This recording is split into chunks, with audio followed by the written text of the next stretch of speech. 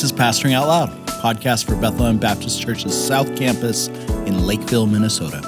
Are you interested in learning more about our church? Come to Bethlehem.church. Go to Bethlehem.church/south.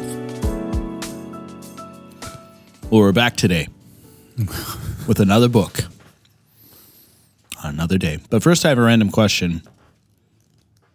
What is your favoritist, most favorite, the best in your estimation flavor of sparkling water?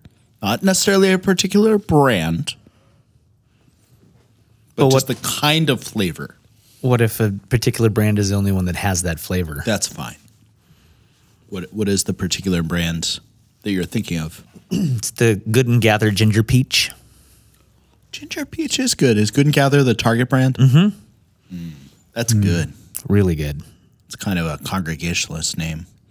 Good and Gather. Good and Gather. It could have been Good and Gather Baptist Church of Lakeville. Oh, well. Oh, well. We missed it. Dave, you got a favorite?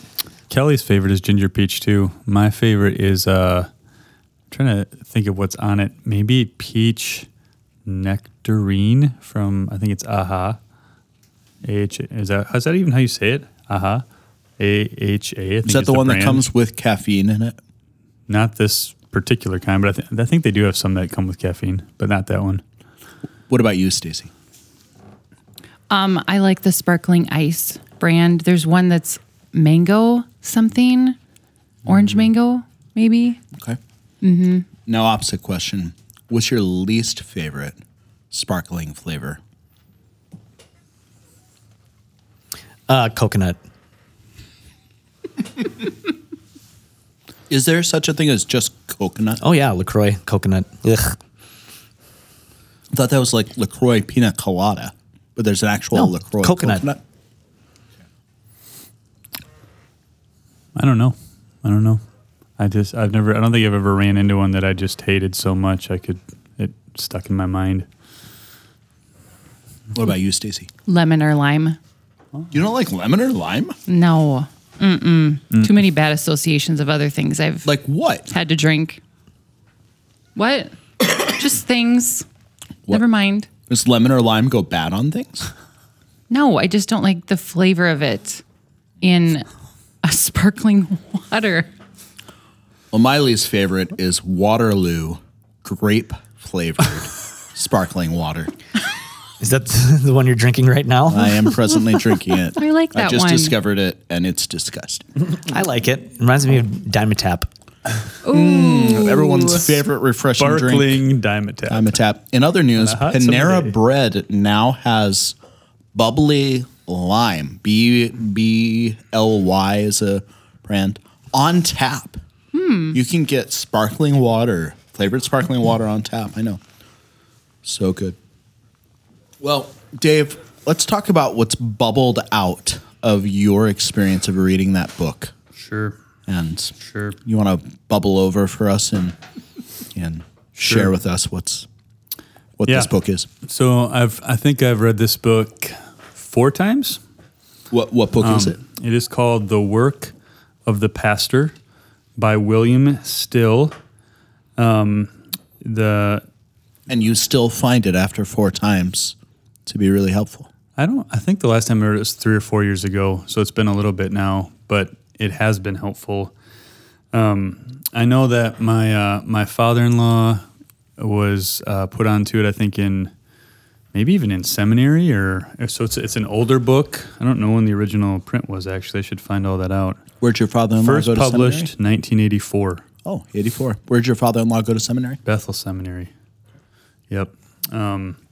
So the note on the front of it is from 2009. So it was the year. So that my birthday is for my birthday. It says in 2009, and I started seminary in 2010. You were born in 2009? Yes. Yep. Oh, your birthday in 2009. Okay. Right. So it says, "Dear Dave, we pray that this little book will help you in a big way to become the faithful pastor God seems to be calling you to be." So it's from my father-in-law and his wife. So they've been really influential in my wanting to be a pastor and just kind of passing these things along. So yeah, it's called The Work of the Pastor. It's kind of one of those books.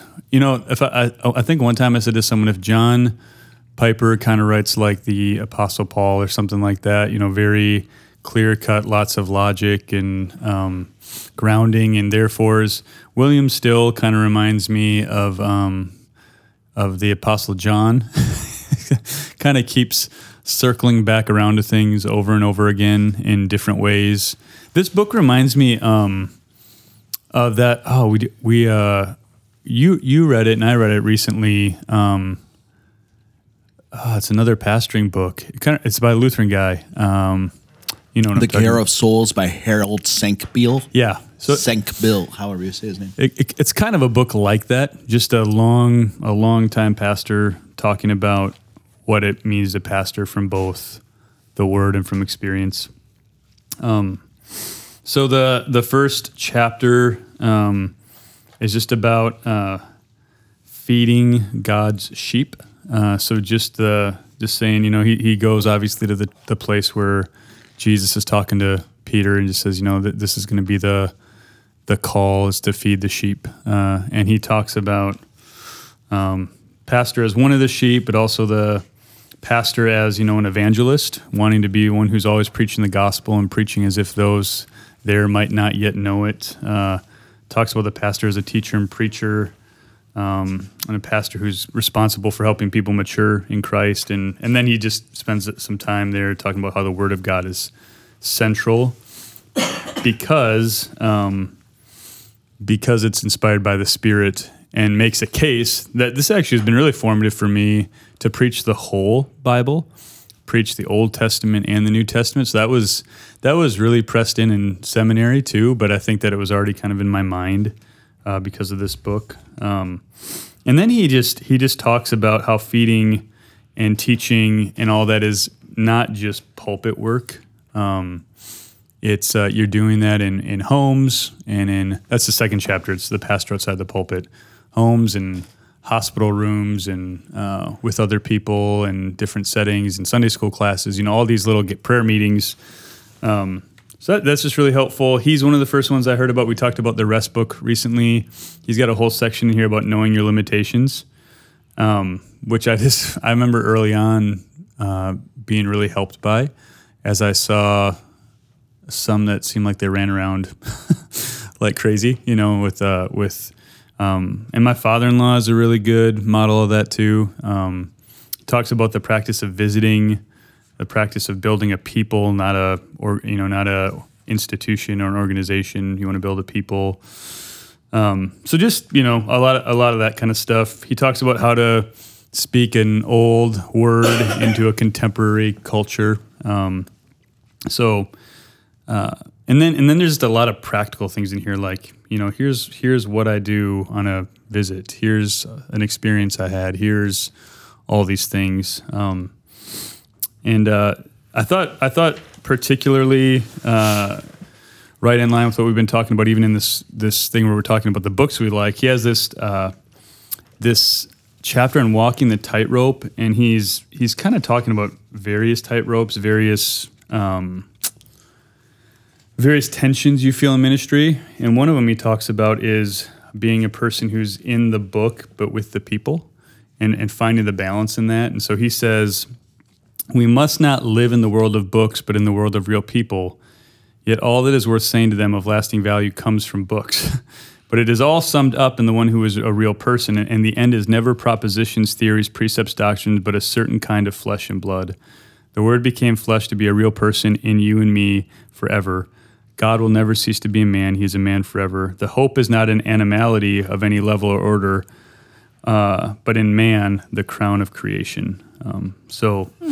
Even just a balance there of kind of how he spent his time in his ministry. Just formative. I mean, obviously, as I'm reading this, I'm realizing it was probably even more so I'm recounting it again, realizing it was probably even more formative than I realized at the time, because all those things are things that shape in major ways how I view, pastoring and having a pastoral team and caring for people and all that. So that's just a quick summary of it. But I read it first in 2009. I think I read it 4 times, and special to me because of what's in it, and special to me because it was kind of the first pastoral book I got when I was feeling called that way. Special to me because my in-laws gave it to me, who've been really influential. So it's a sweet book to me. And for a season, it was out of print, and so now it's been back in print for a couple of years, which is great. So Bill Still, been waiting to say that. Bill Still. Billy Stilly. Yep. That was his nickname. If I'm remembering correctly, Church of Scotland. Yep. I think he was one of the mentors of Sinclair Ferguson Correct. when he was. Yep. Well, Sinclair kind of stumbled on his church. Yeah, that's right. When he was Yep. like he was kind of I don't even know if he was a believer yet. He was kind of walking around wondering what the church is about, and walked into this place, this church. Actually, Sinclair just did an interview about why he moved back to a little town. And he talked and about Bill, and Bill he was talked actually about he Bill talked about Still. Bill Still in there, and kind of how his first sermon was kind of like the Apostle John. Yeah, well, he said it was like, why is this guy like just keep going back to the Bible and keep saying things about why the Church of England or the Church of Scotland is going off the rails, like in his sermon that he's in. But there was something he said attractive about that he was making distinctions, Yeah, that's right. and not right. not only positively speaking, Yeah. but saying negative things in a sermon. Yep. Shocker. Yep. Do you ever preach negatively, Dave? Do you ever say, do not do this or watch out for this? Or I think so. that? I think I do sometimes. I think you do too. Yeah. Sometimes. If the Bible says it, I try to say it. Yeah, I try to say what the Bible says. I don't just try to say it myself. Nick has something he wants to say in response to Bill Still. Nope. Does he actually go by Bill, or are you just making that I'm up? just making that up. William Still. Bill Still. So Sinclair Ferguson actually has a quote on the back of the book I have that says, "A great little book by a remarkable missionary to whom I owe an immense personal debt. It pulsates with energy. Every minister should read it once a year, at least." wow. So I'm not meeting that standard, but But you've read it 4 times. I have read it a number of times, and yeah. He still goes back to it. Still. Anything, Stacy, Nick, anything about The last book? part that you brought up made me think of just the pastor embodying. I thought of the word embodying, you know, the truths that he's teaching to his people, just living them out, being an example. It kind of reminded me of The Heart of a Servant Leader. I don't know if you guys have read that by Jack Miller. It's letters from an older pastor to like his younger mentees or things like that. Jack Miller just wrote loads of letters to everybody. Yeah. And then published them later and got filthy rich, right? Is that not what happened? I don't think so. Not filthy rich. Okay. I Daniel. don't think so. There's. I remember reading this quote back before just kind of diving into the bigger world of evangelicalism and stuff. And so this is a quote that rings true. I bring it up because it's kind of what we've been talking about as far as pastoring goes in our context of moving towards being a local church. He says, many men make names for themselves as speakers, organizers, writers, good committee members, even as entertainers. They sustain a calling almost independent of, or that has very little to do with the task of the pastoral ministry of feeding their own sheep from which they derive their daily bread. Now, you may think that in this modern world I'm being unreasonably hard.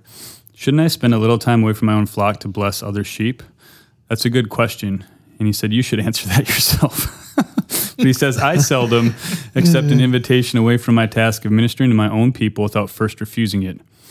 I'm hoping I'm saying it and you're hearing it. What I want to say is this: too many ministers find other things to do, either because they don't actually like the pastoral ministry and find it too hard, or because it creates too many problems working with people, or because they've gone cold, dead on it, and it doesn't cut much ice, and they're discouraged. Ministers must do something to justify themselves, to boost their ego, express and fulfill themselves. Ooh. If they devote themselves to running large organizations or spend time forever on the round of visiting other places, they feel that they're doing something. Whereas if they devote themselves to the study and ministry of the Word of God, they create all sorts of problems for themselves. They rustle many of their people until their fellowships are soon in a dither of change and challenge. So just so he has got some words. He ain't holding back. But I remember reading it and just, I remember reading it at the time and not understanding why you'd not want to just do exactly what he was talking about, the calling to do. I saw my father-in-law do it, and that's what drew me to it. Like, oh, he gets to be with people, and yet I think it is a real danger. And I think with the internet and with social media and with platforms, I just think it's an even bigger danger. And again, I don't want to quickly condemn anyone because I don't know anyone's hearts, and I think that there's a way to do it really well at times. But I do think it's a good warning to heed to say, what is a pastor though? Where should a pastor mostly be? And I think a pastor should mostly be studying for the sake of his people or with his people. And it's just a sweet reminder of these principles that kind of got put in me, and now they're coming out even more. And it's kind of an anti-celebrity pastor kind of state. I mean, before there were such things as celebrity pastors, there were certainly well-known pastors. But in terms of the kind of populism that we see in terms of, I'm not really so much a part of this church as I'm so much I'm pastored by so-and-so, who's maybe very famous. Right. How many people have heard of William Still, right? Maybe if you've heard of Sinclair Ferguson, right, that connection. But apart from that, you don't know much. I mean, however many years he faithfully ministered, 30, 40 years, I think you said it, and influenced generations of pastors and his own flock. This is kind of the ministry we aspire to put our heads down and continue to minister the Word of God for decades, and have an internationally renowned podcast. That's the only thing that's kind of outstanding there. So on our way. So well known. Anything else you'd add? Nick? Stacy? No, I haven't read it, but been shaped by Dave's view of pastoring, as we've done the lion's share of our pastoring together over the last lots of years. So I'm grateful for that vision of ministry. Great. Thanks for bringing the book today, Dave. Yeah.